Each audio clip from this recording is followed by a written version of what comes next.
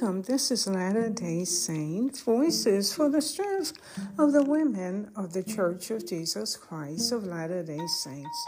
Daughters in My Kingdom, the History and Work of Relief Society. Chapter 6, A Worldwide Circle of Sisterhood. This great circle of sisters will be a protection for each of you and for your families. The Relief Society might be likened to a refuge, the place of safety and protection, the sanctuary of ancient times.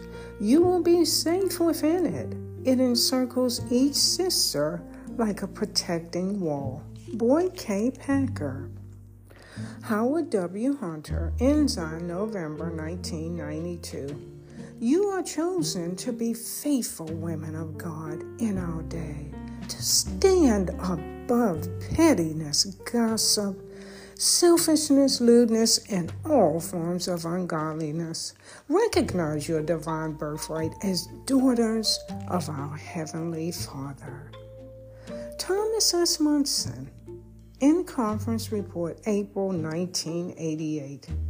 When we qualify ourselves by our worthiness and when we strive with faith, nothing wavering to fulfill the duties appointed to us, when we seek the inspiration of the Almighty in the performance of our responsibilities, we can achieve the miraculous.